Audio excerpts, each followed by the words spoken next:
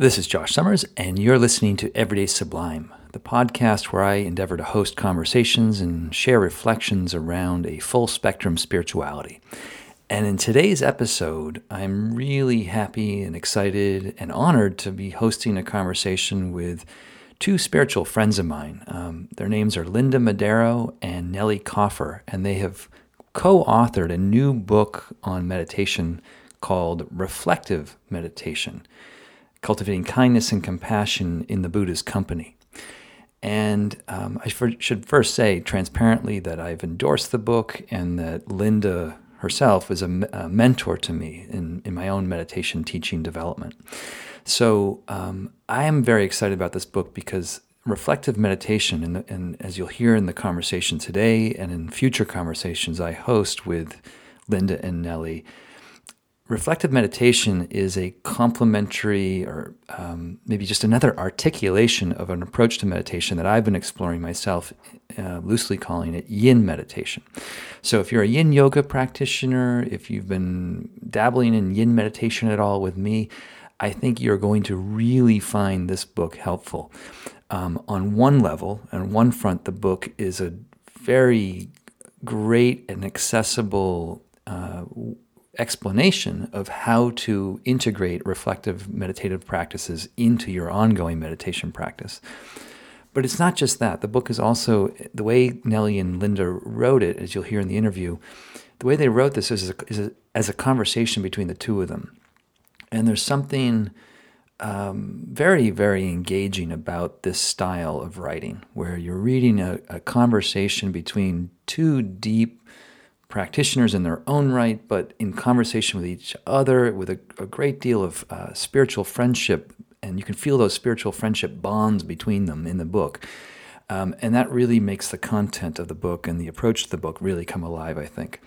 But thirdly, as the subtitle of In the Company of the Buddha suggests, their own practice and their own wisdom is deeply rooted and informed by early Buddhist teachings.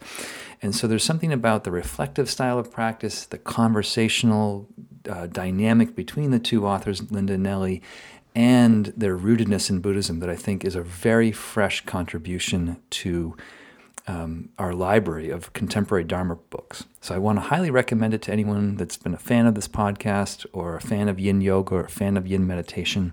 I think you'll be a fan of this book. And one of the things is that Nellie and Linda speak a lot about the language of experience.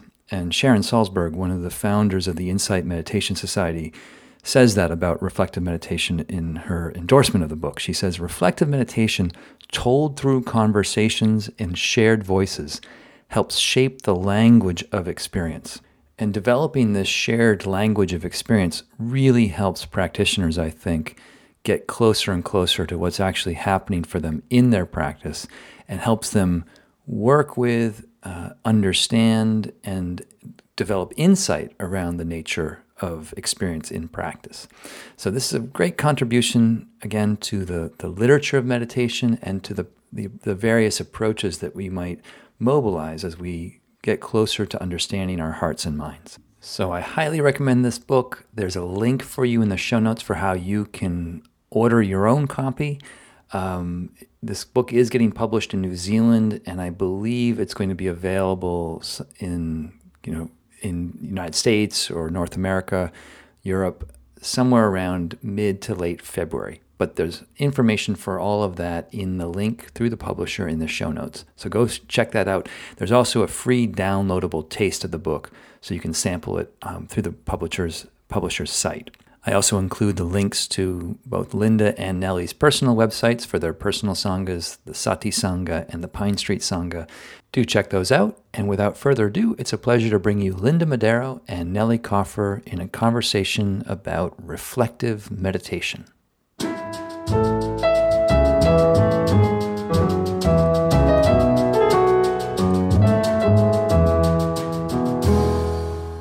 All right. Today I am with Linda Madero and Nellie Coffer. Thank you both so much for coming on the show today.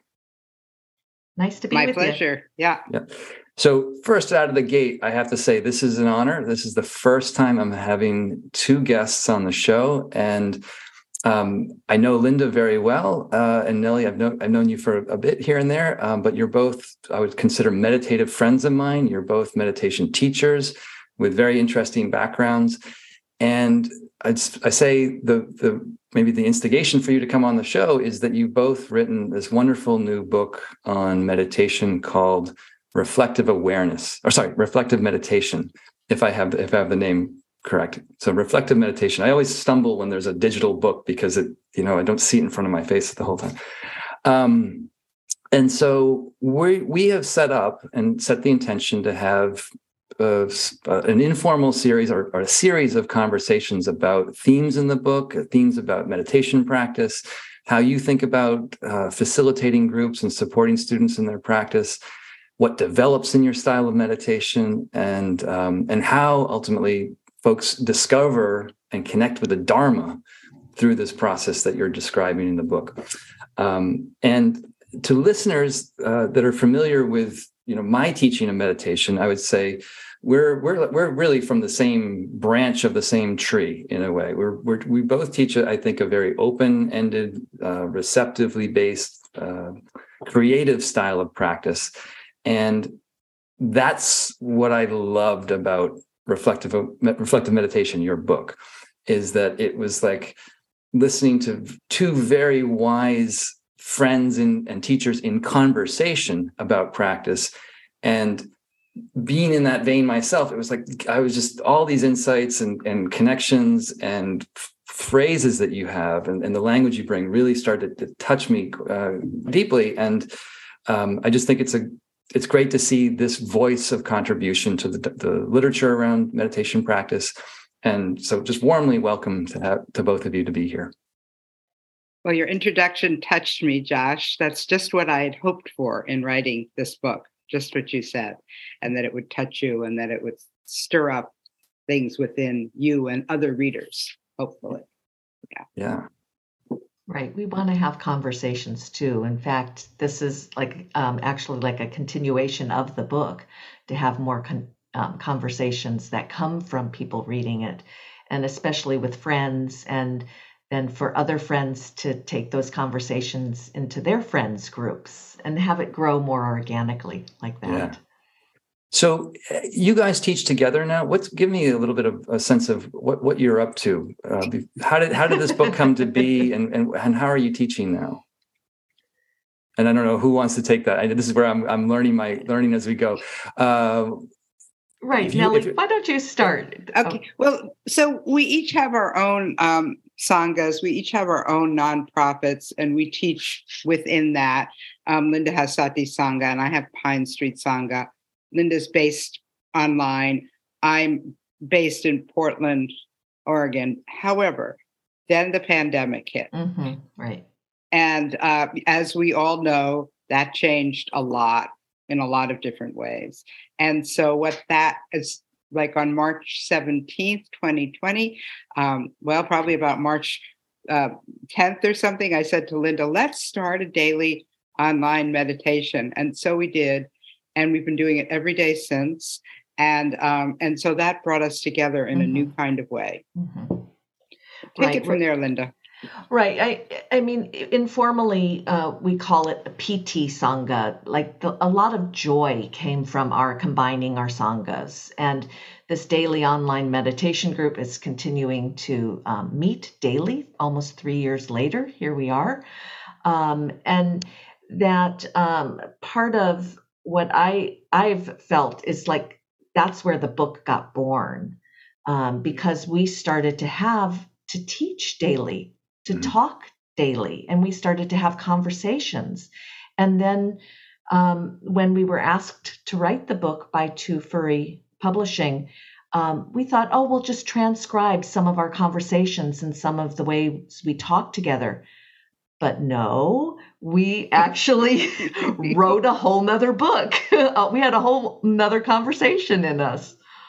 Well, I think what happened, I mean, this is not well thought through, but when we actually came back to the talks that were 6 months ago or whatever, they were dry. We couldn't just transcribe them. We needed something that was more alive, or more, in the present, what was happening right then and there. And So this was so fun what we did. It was just It was. evolved. This just evolved. I don't even know how it evolved. I can't recall, but we always meet on Zoom. We've been meeting on Zoom seemingly forever, once a week or more. And so we started to just meet on Zoom, open a Google Doc, and start writing to each other. Mm-hmm. And because you can share the doc, right? I would write something, Nellie would respond, and there it was. The conversation was just being transcribed, written out for us. And that was the easiest part of the book, that those conversations, they would just kind of flow out from us, and then we would edit them a little bit and place them in a certain arrangement. And it was really exciting to do that. It felt like, again, like something new was born. Yeah. No, you're describing it, how, the merger during the pandemic, and then the consistency of daily practice and teaching, particularly together. I can, it's sort of a crucible. I can see how that would forge, a new synthesis or a new sense of things. And, as you guys are talking about your process and the writing, and I love how I could sense how that came together. I want to just add kind of like a literary perspective for a second that people might not know until they read it. It's that you're sharing a dialogue that you're having, and it gets you're weaving very personal stories with, I would say, more meta Dharma themes. Mm-hmm. And yet you intentionally shield the reader from who's speaking. And I thought that was very interesting and very clever. It just, because you get the specific of the individual voice, but it's not showcasing the individual so much. It's opening up the universal through the unique experience of the individual, I thought. And I just thought that the way you don't reveal who's speaking at any given time, but it's still a conversation, you sort of let that fade back of like being concerned with who's speaking and just take the heart of the matter in. And I don't know if you had anything to respond to about that, but I just thought it was an interesting device. It was a very interesting device. Well, that has pretty much emerged from our work together and from us leaning in a kind of student-centric teaching where the voices are more equalized or more a part of the conversation, and rather than just the teacher's voice being dominant. Mm-hmm. And in one point, I think, Nellie, you and I, we both thought this is an experience of anatta, of a not self, like on a larger level, because when Nellie wrote, I would go, "Oh, I could have said that," and then we forgot who said things, right, Nellie? Oh, totally, yeah. That's exactly where I went in my mind. Yeah, like, was that you or was that me? And of course, there are those deeply personal stories that weave throughout, and so we of course know who's who there. But with the more Dharma points or more general understandings, we don't remember who owned it. Well, I realized that it creates a little bit of my ambiguity about pitching questions here, because I can't say, Nellie, like you said in the book, can we drill into that? And Linda, I know that point you brought up, that was really tricky. I can't really do that. So, one question that is there though is, when I met you both, I met you coming into a style of practice which you've clearly taken and developed into your own form. But I would say it's a style of practice that, for me, functionally corrected many of the energies of meditative practice that were really tying me up in knots, namely striving, like pushing, trying to get somewhere, trying to attain something specific. And so there was a kind of a course correction I took when I came to the softer, more receptive approach. But I'm just curious, like, I know a little bit about Linda's background, but for the record, for here, where were you both coming from in your own spiritual path? And we can start with either one. I don't know if you want to raise your hand. Okay, Linda's pointing at Nellie, so Nellie can start with her path, and then we'll pass it over to Linda. But I'm just curious about, like, how did you come to this approach, and then we'll get into what the approach actually involves. Okay. Of course, that's a long story because I started meditating in 1978.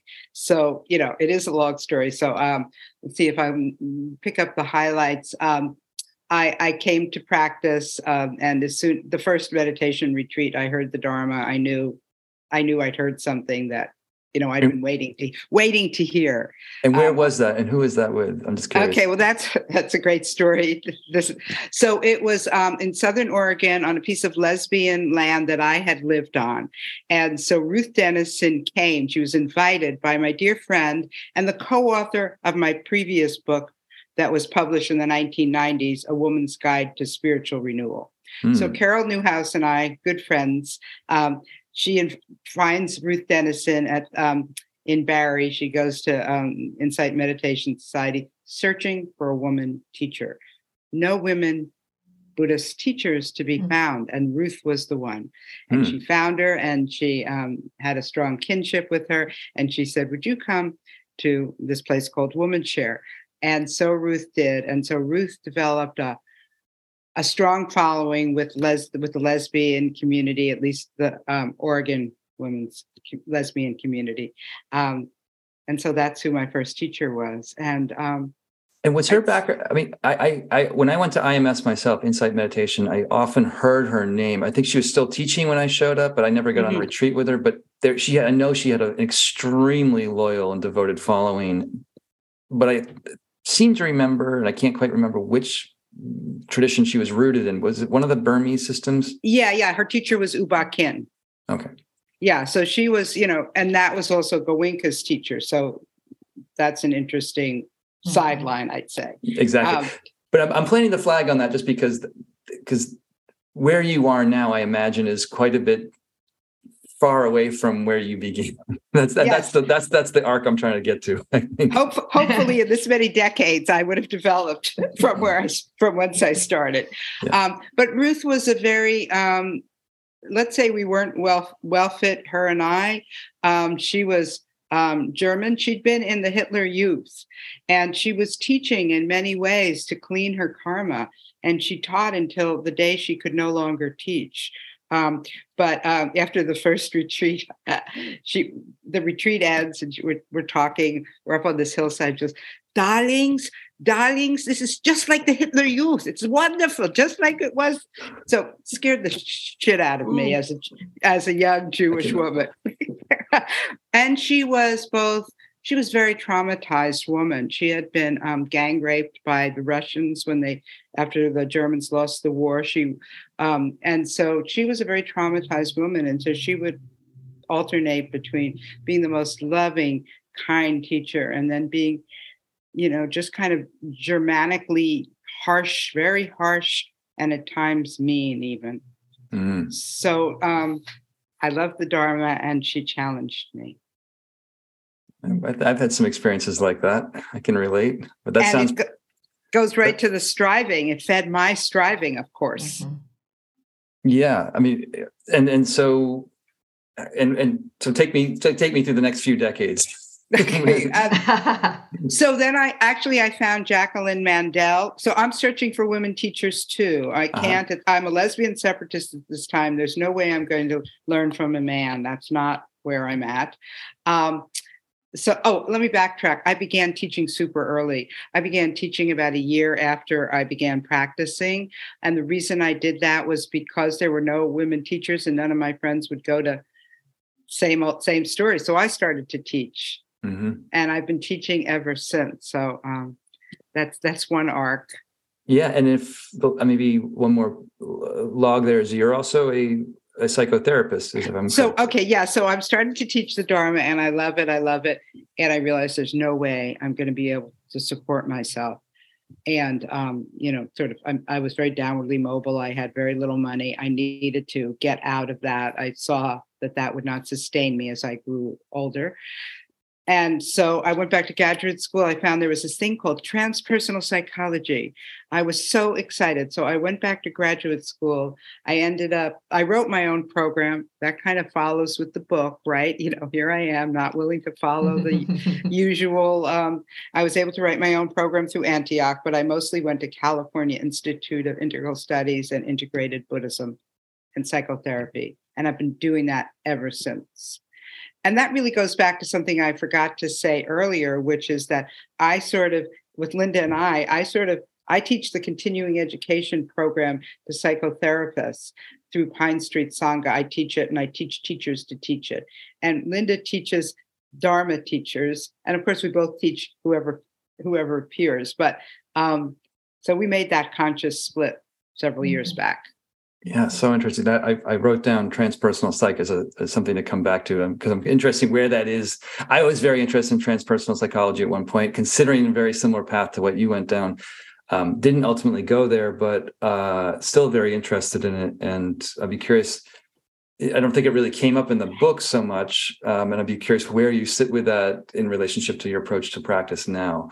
But that we can shelve that for the moment and maybe pass the talking stick over to Linda. And Linda, I'm more familiar with your background, but I'd love to hear. I know you were an acupuncturist, you're a qigong teacher for many years, and so where would you like to start in with introducing yourself in terms of your own journey?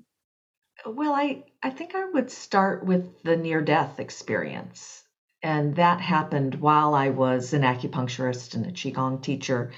And had an ectopic pregnancy that ruptured and almost lost my life, and had one of those kind of experiences which I couldn't integrate in the practices that I was doing. So I went searching again as a young spiritual seeker. I had had a few past lives, so to speak. And when I found Buddhism, it started to help me integrate that experience. I was in an open and receptive approach at that time. So I didn't have a lot of the history that Nellie has with another tradition in Buddhism. So the practice that I learned and basically helped me integrate was more psychologically oriented. So it actually helped me look at how my mind was working. It allowed thinking, and it wasn't just so body-based. It really brought in another part of my psyche that was missing in the other practices. So I basically was in another practice for, about 15, 16 years before Nellie and I started our own sanghas and our own nonprofits. And Sati Sangha is really something, it's, kind of my first imprint. It's something that has my own kind of propensities in it. And with that, I have a board or a council of friends that actually help guide me in making decisions. And I think one of the most satisfying things about practice now for me is that I'm not alone in it, and that I really do have long-term spiritual friendships that we collectively make decisions, and occasionally I have to make the hard decisions, but then I have Nellie. So it's just gone in a really good direction, my practice, and surprising. As you're both speaking, I'm remembering more from the book. I read the book. I finished it a couple of weeks ago, so it's not quite as fresh in my memory, but I really enjoyed it. And one of the things I found happening for me as I read it was in the way you both shared your stories, your experiences. In a way, it just shed light on me understanding myself more clearly. And I know that's a kind of a feature of how you guys teach. But, so just with Nellie, how you just said you went your first retreat and you knew you found the Dharma and that's what you wanted to do. Like that, it was like, this was what you want. And I had that same experience. It was the first retreat. I was like, oh, this is what I've been looking for countless lifetimes, it seems. And here it is. And yet I had no idea how to support myself. So I took the best day career gig I could find, which was going to acupuncture school and becoming an acupuncturist as a way of supporting myself. Much like a starving artist is going to get, a job to just pay bills and put food on the table. But then, not to with your trajectory, Linda, you were an acupuncturist with a thriving career in, was it Venice, California? Is that where you were based? Santa Monica. Santa Monica, sorry. Yeah. And I know you mentioned in the book, and I don't want to like put words in your mouth or get it wrong, but it sounds like when you really took to the Dharma yourself, you were drawn to leave that sort of quote unquote successful career behind and really take on a more vulnerable, fragile career. And I just want to maybe have you speak to that a little bit, because that I've also done something similar. Like I left more secure positions and now waiting in these or sailing in these more uncharted waters. Right. Well, I think it speaks to how similarly what Nellie and you were talking about, of how when you meet the Dharma and hear it, how it impacts you and you can't unknow it. Like it was like almost, I wouldn't say this exactly, but it was almost like I didn't have a choice. I just wanted to teach and learn and follow the Dharma. And how was that going to manifest? Like you guys you had done years before, I kind of had to figure that out. And believe me, everybody wasn't so happy with my decision, because leaving a lucrative career to go to work on Dana, which at that time we had no kind of suggested Dana. It was just like, hope, cross your fingers that people will support you. Folks listening, Dana, the word you just used means generosity. So you're not getting a recurring payment. You're getting generous donations whenever they come through. Right. And unlike monks in Asia, we're not supported. I mean, the US doesn't support a Dana system, and you couldn't give me socks or food. I mean, it was about money, actually. That's the thing, is to support me to continue practicing. And that took a long time to develop. And in my case, I feel really blessed that it did. But I also had to have other large supporters, like my husband, who is continuing to be an acupuncturist to support me so that I can actually do this. I mean, for other reasons too, but it supports my being able to teach the Dharma.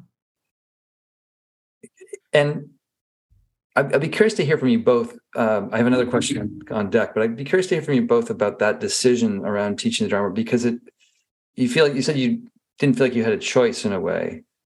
But does it feel like it's the best use of this precious life in a way? I mean, the way I think about it, there's so many things I could do to support myself, but now that I know that what the Dharma is, and I know what the impact it has on individual suffering, collective suffering, it was like, this is the most direct way I can maximize, I think, the best good of my energy with the life energy that I have. That's how I would put it. But does that speak to some part of what you were getting at? Yeah, let me. I think I experience it a bit differently, which is that I think I just know what I have to do. And I think that's the development of intuition, actually. I just like, this is what I'm supposed to do. And like, it's almost like you're, walking down a street, and you just got to keep going down that street. There's a ditch on either side, and you don't want to fall in the ditch, which would be, I guess, using your life not well, in your words. Mm-hmm. But I just kind of, this is where the energy is. This is where I'm being pulled. Mm-hmm. It's kind of a woo-woo description, but that's my experience. That actually feels pretty down to earth, Nellie, not wanting to go into the ditch. I really like that. Because, in that sense, I kind of have talked about it like a calling, like I'm drawn to something, I'm called to do something. And it's not necessarily a voice, but it is a following. I'm following something, inner. I think the hardest part for me was to make that a priority over what other people expected of my life. And that's still an ongoing thing for me, because I have family, I have large family, and I have other people in my life who have opinions about where the use of my time could be better used. So I think it was a big decision in a sense, even without a choice, but to follow it and to really say, that's where I want to put my energy. And that's where I see I can do the most good, most comprehensive good. Josh, how you kind of talked about it. It's like larger good in a way. Right. Yeah. No, I get that. And there was, in that move to being a Dharma teacher, particularly, was it March 17th, 2020, when we were aware that the tsunami of the pandemic was hitting us all, used one phrase. I think it may have been Linda. Again, I can't tell because you weren't telling us know who's writing what. But there was a phrase of a life jacket, and the life jacket that your Sangha provided you. And I have been feeling similar tones of gratitude for the students that Terry, my partner, and I have, in terms of their support of us through these incredibly rocky, unpredictable times. But there really is a sense that when we choose this direction, we're facing the elements completely, that are coming at us, and there's very little buffer against some of these big shocks that come, and so I can only imagine the challenges that you've both been through in the last few years in terms of your own livelihood and maintaining that and figuring out how to adapt to and respond to these conditions. So that was just a comment, but the question that's been forming, it actually loops back to part of what Nellie shared around looking for a woman teacher, and the sort of the lack of that availability when you were starting out in 1978. And I think it ties into, or definitely directly comes into, something you make explicitly clear in the book around the word was a feministic approach. Is that the right correct? That word took me back. We found that word in the dictionary, so we looked it up. Yeah, I was like, has someone studied sociology here? This took me back to my sociology.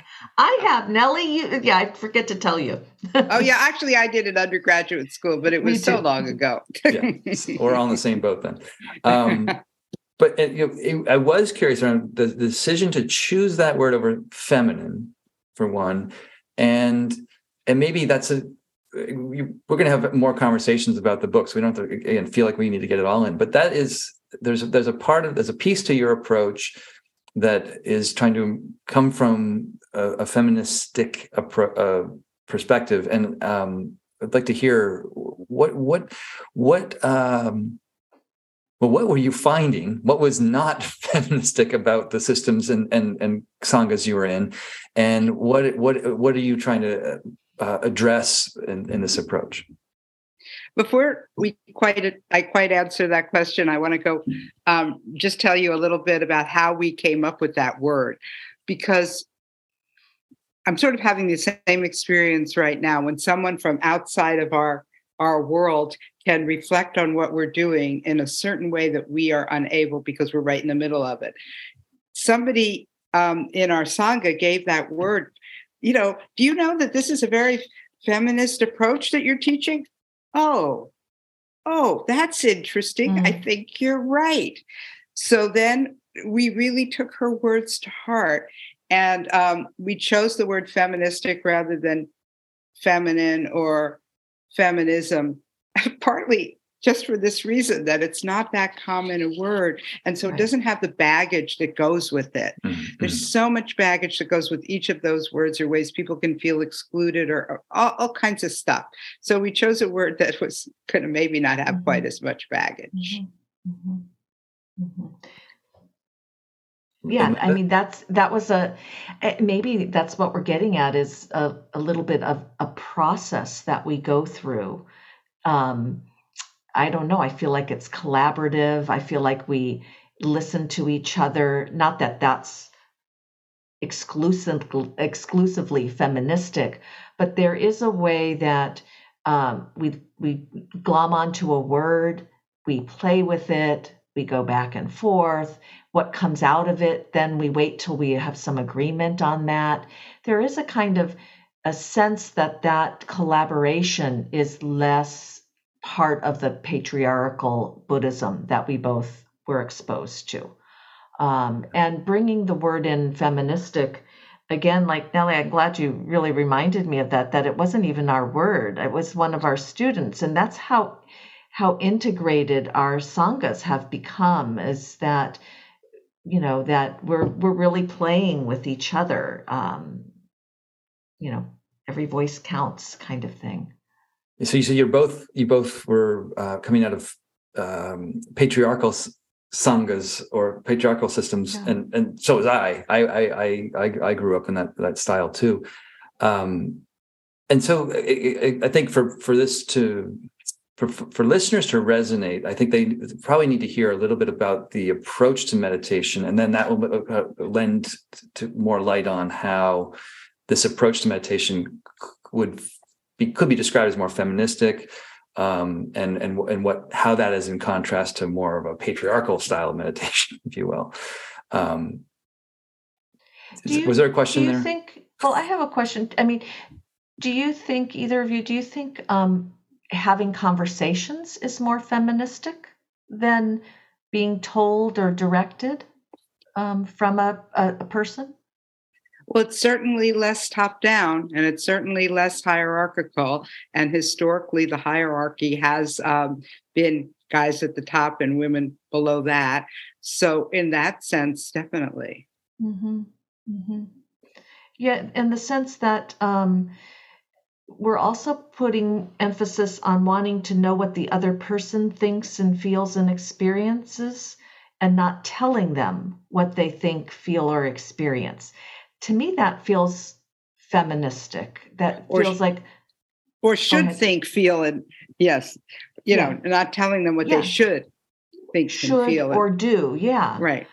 Like, there's a way that has evolved to be like kind of a red flag when we get told what we should think or feel, or how we should think or feel, or do something that feels like a more male-dominated patriarchal kind of move, so to speak. And when that's absent, that does feel a little more feministic to us.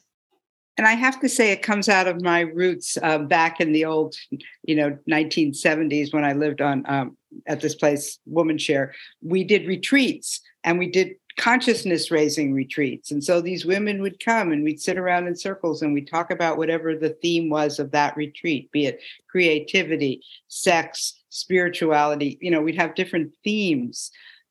And the point of consciousness raising was like, let's listen to each other's experience. Let's sit around in a circle and listen to each other's experience.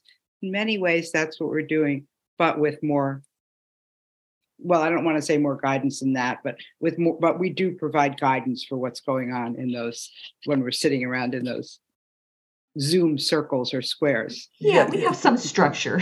Yeah, we have some structure. Indeed. Well, let me ask you about the structure, because this conversation style that you're talking about, where does that fit in within the meditative process for you?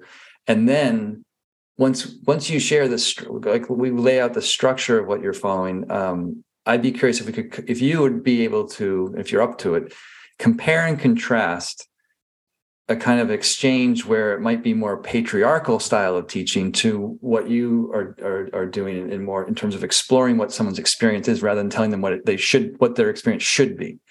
Because I think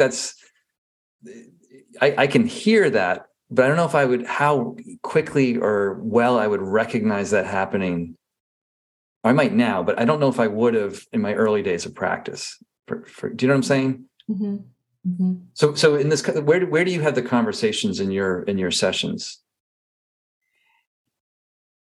Everywhere, and then in some places we don't, right? I mean, let's say a meditation instruction, when we're basically doing an introductory prompt or talk to a group. Mm-hmm. Often that's not a discussion. Often we're saying a few words, we're bringing in our experience, we're linking it up to the Dharma.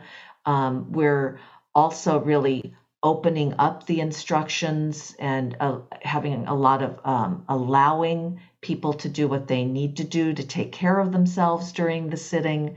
So that seems to me more like it's less discussionary at that time, right, Nellie? Definitely. Yeah, there's no, and like on the daily online, there's really no time or space for that, because, we give a short talk, we meditate for 30 minutes, we reflect for 10. We only have 10 minutes left over. No time for some in-depth conversations like we're having now. But I think of it, so there's that, but then we each have many or several ongoing groups, in my case at Pine Street, that have been together sometimes for more than a decade. So these people have grown to know each other deeply through talking about their inner world in meditation. They are having conversations with one another.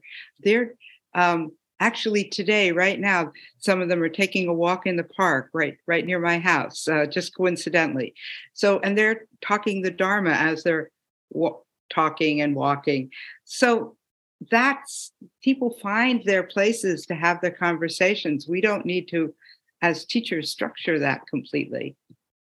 But they kind of learned it, I would say, from us. I mean, in some respects, when we first start off with people, we need to be a little, I don't know if the word is strict, or if we're talking about feministic mothers get strict at times, but there's like a way that we cultivate and cure the conversation, because we're trying to really protect people to go into their inner experience and speak honestly, and really with that fear, of being labeled, or the shame of what we experience in meditation when we think everybody else is having exalted states, that we really try to set it up so somebody can language their own experience. And if the teacher at that time has a very strong opinion, or a strong even arm, they can squelch the person's words, or they can try to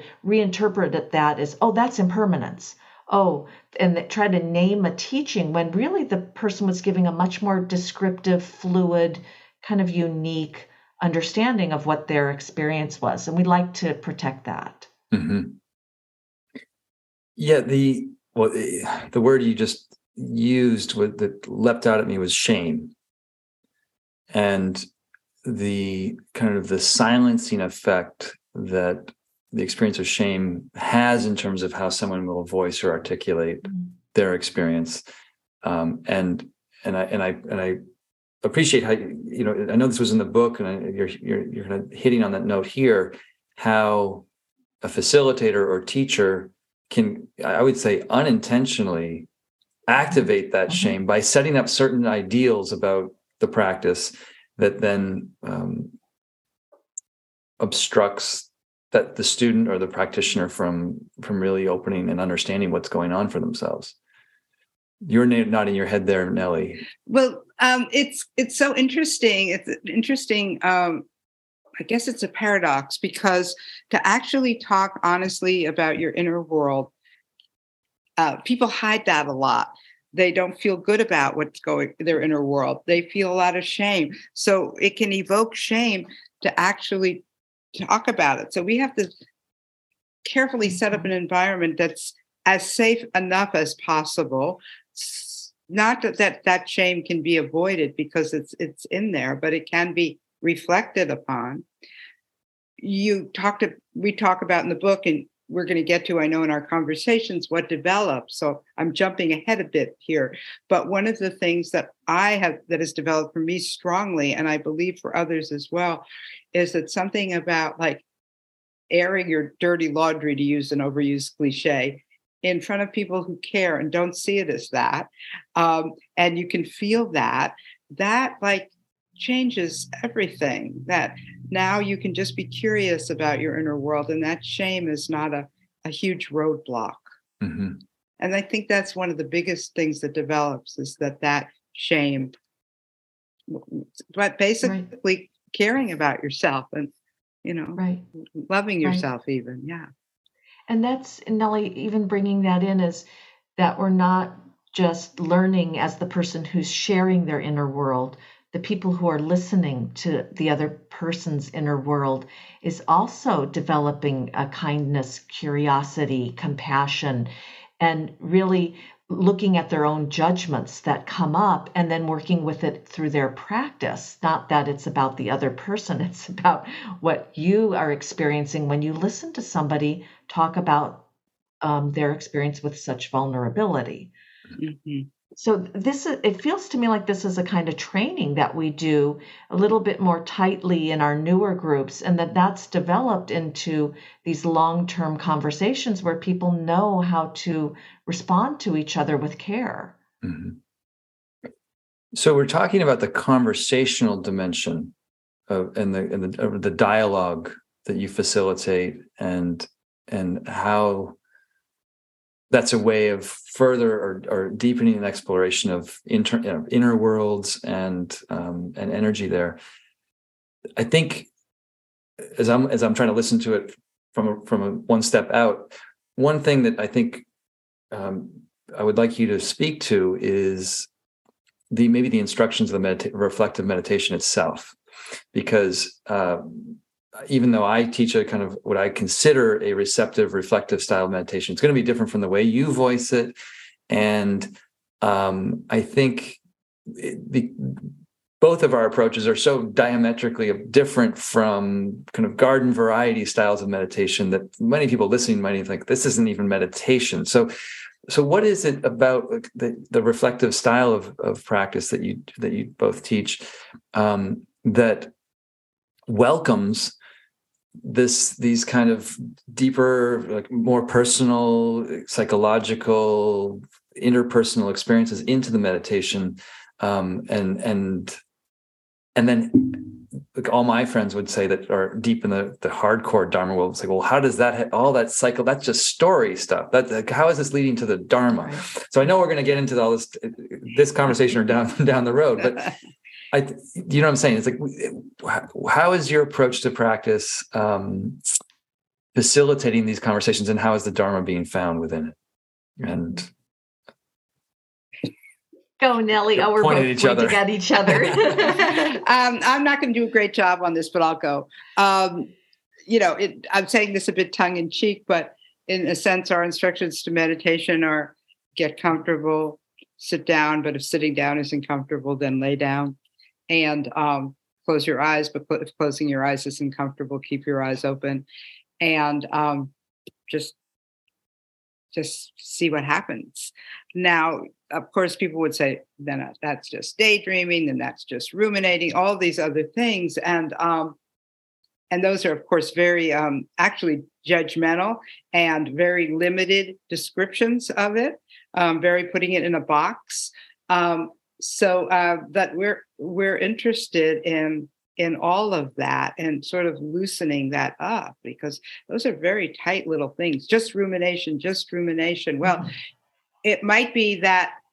Well, I'm not going to go there, but awareness then we always. I never don't have this as part of my structure in a group. We always take about 10 minutes afterwards to write about and reflect, if we want to, or journal about what happened. And in that way, we start to develop more awareness. Right. Right. Nellie, you did a great job. Actually, that was really lovely, because I think you got to the, let's say, the effort is not in the sitting so much. It's the reflection afterwards. That's where we're giving a little bit more kind of, let's say, striving to what happened there. What can I pull back? What can I take notes on? How can I describe my experience? Because we don't give a lot of instructions for how to sit, around your posture, around what you should be doing, around what object you should focus on. Should you even focus?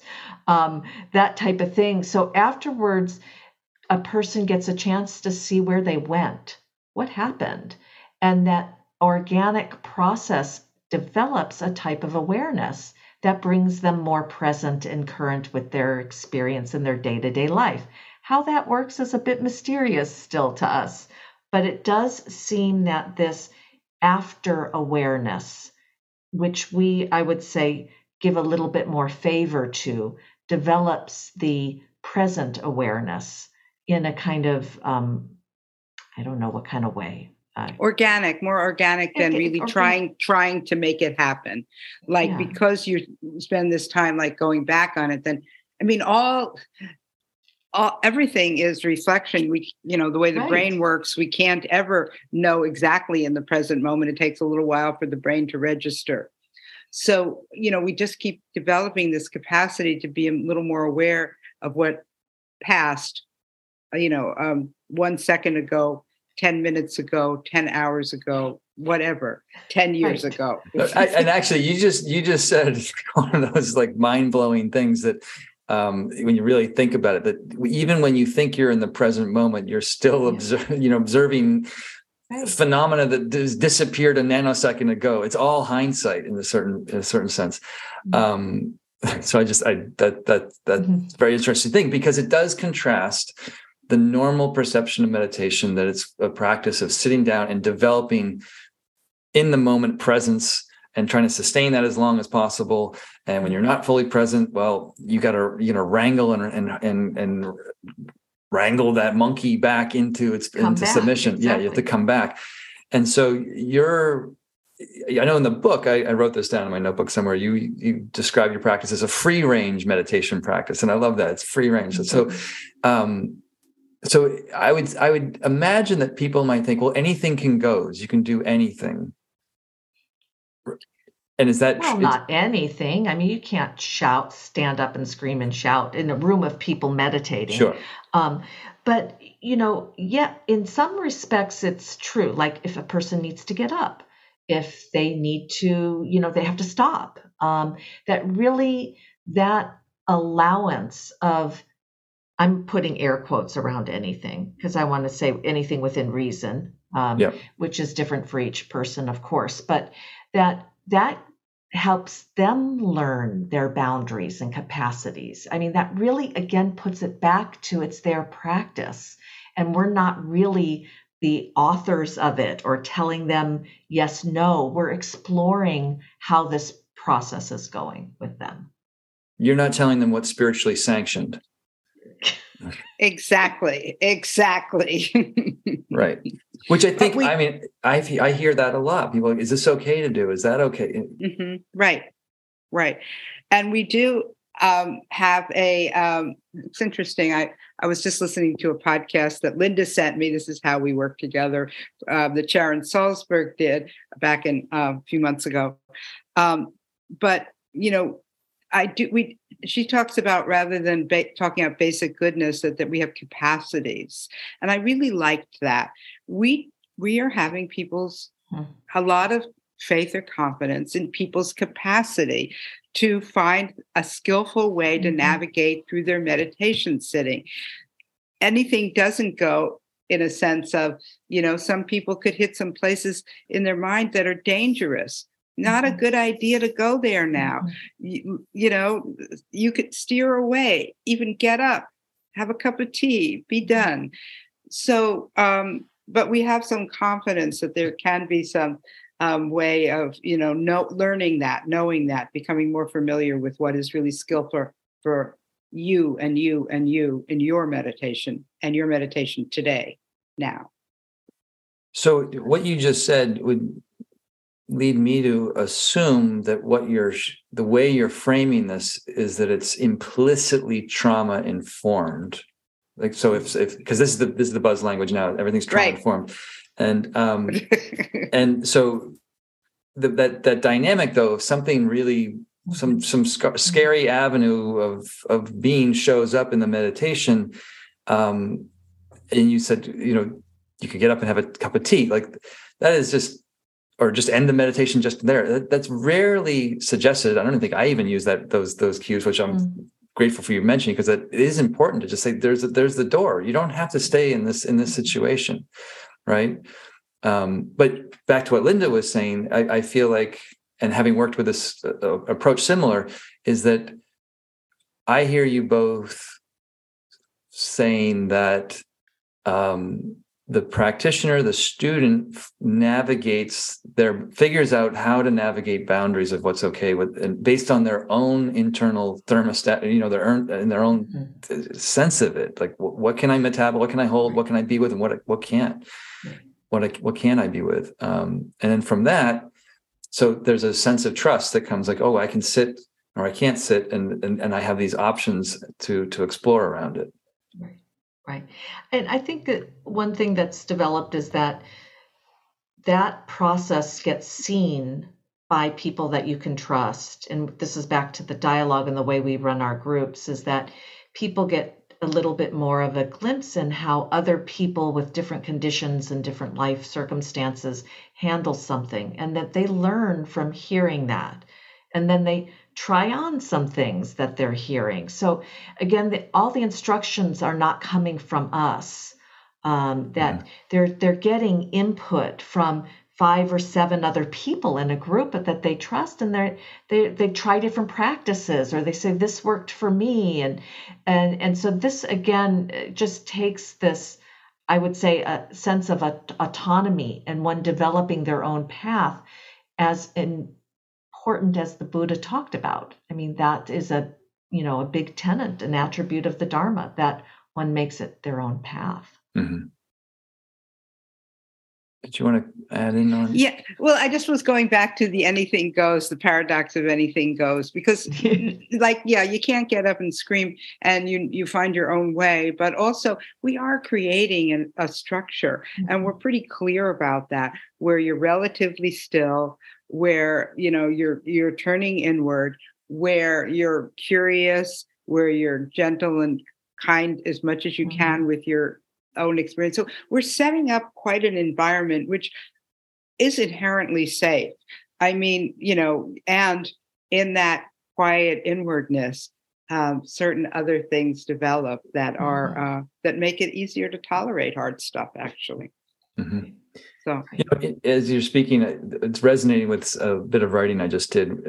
I teach Yin yoga, and it's been around for or revived, I should say, for 3 decades or so. And there's certain lists out there of like the 3 principles of Yin yoga, the 4 principles of Yin yoga. And as I was writing, or been thinking through this, I've come up with my own 4 foundations, with a deep nod to the Buddha himself. The 4 foundations of Yin yoga, but the two that the first and the last were safety and creativity.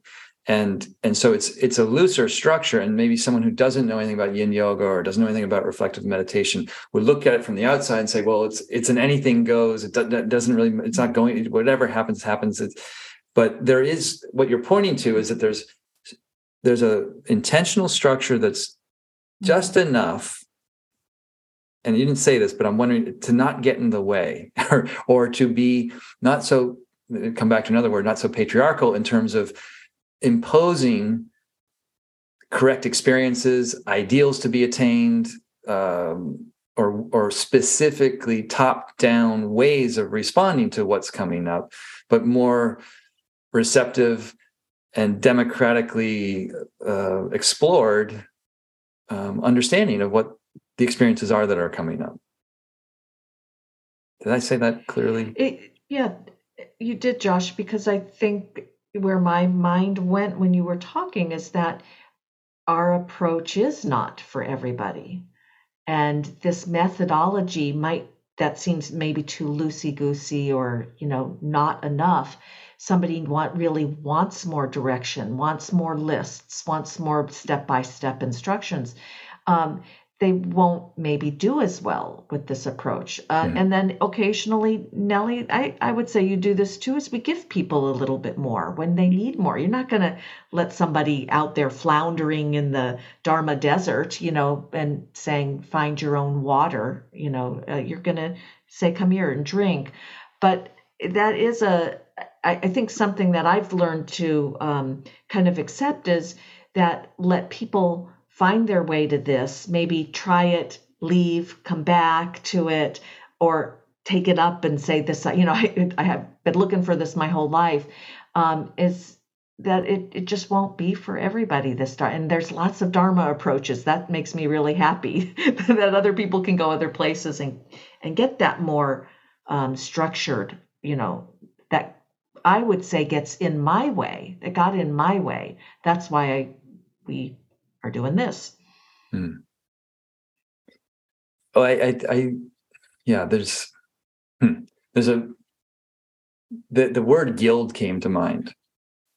I had friends that were Rolfers, and they were often used the phrase, I studied at Ida Rolf's Guild of Structural Integration. That's a form of body work. But I feel like what you're providing is a guild for practitioners to develop their own individual way of practicing that's in a community, but it's what they do in their practice, where the direction they go is self-driven, versus a guild that's saying you're going to start to see the three characteristics of whatever we want you to see in Buddhism. You're not pushing people to have either a certain experience or to have a similar interpretation to their experience. You're supporting this internal development, growth, and transformation that's self-led in a way. And it's, in art, it's like, I used to play jazz, and people that listen to me know I always reference jazz at times, but it's like there are jazz schools out there that now basically produce people sounding like everybody else. And like the tenets of how jazz was actually developed and continued for a long time was so much more like what you're teaching. It's like you find the sources of inspiration that you're drawn to, and practice with those, and that comes out in your own sort of authentic individual expression. Right. And do our teachers as well. So it sort of starts, that's what the guild is. People finding it in their own experience, that's our guild. I love that. We have a guild. We have a guild. Yay! Yeah. So I know we're sort of coming close to our 60-minute time, and we were holding the intention of keeping these a little bit shorter, knowing that we're going to come back in a little bit and have another conversation, a few more conversations. Is there anything that you would like to conclude with in this chat? And is there anything the second part to that is there anything you'd like to flag to make sure we for listeners, like, oh, we're going to come back to that next time. Is there anything you'd like to flag about where you'd like to explore next time? And I have my ideas, but I'm curious what you might have to say. Well, we've been doing the very thing that, that we do. I love, and what I love to do, which is have these conversations where we spark each other's ideas. So in a way, we've been modeling the whole thing in this podcast. So that's, and there's many things to come back to, and I trust your discernment, Josh, but we will certainly should come back to how the Dharma, how we appears in develops in people's lives in this way and in their sittings.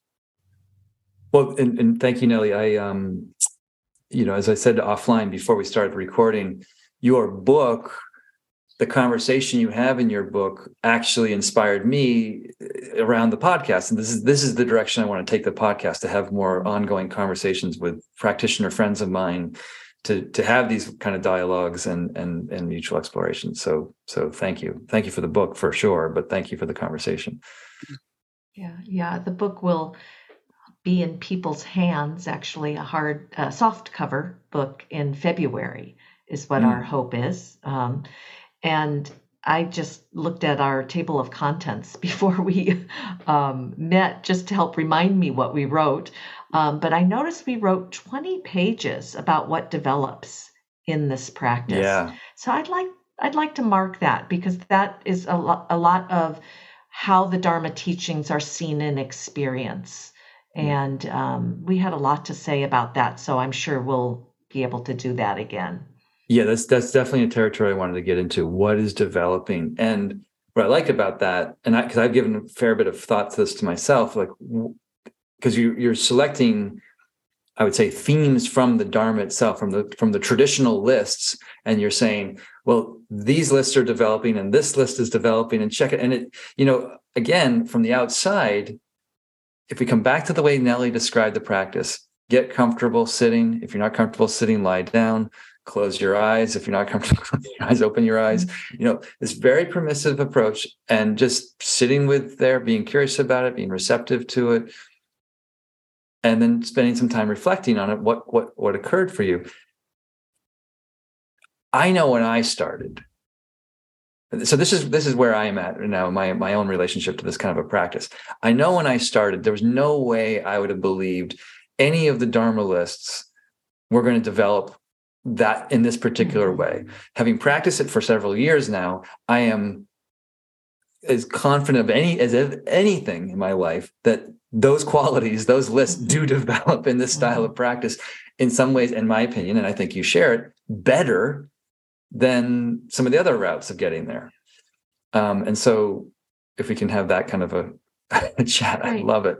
I think it'd be great. So your book's out in February, and on that note,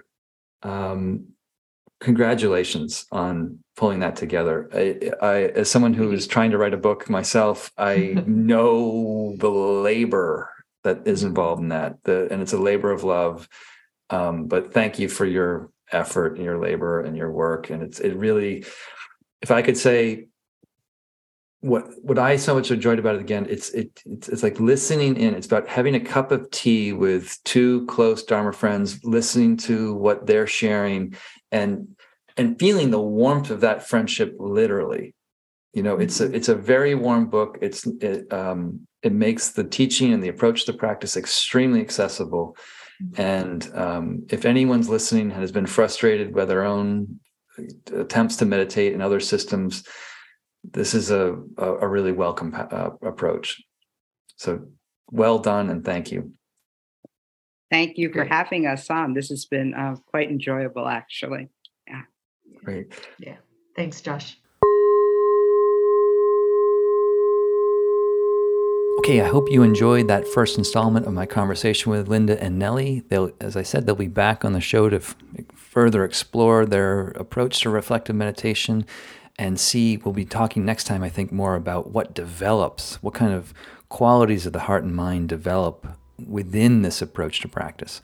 And as someone who's been involved with this style of practice for a while, I can definitely attest to the positive qualities of mind and heart that do develop when you start to open and loosen up your practice in the ways that they suggest. So stay tuned for more conversations. And just today, again, if you are interested in this book, do head over to the show notes. There's a link for you to the publisher's page where you can pre-order a copy of Reflective Meditation for yourself. And I just want to thank you for your attention.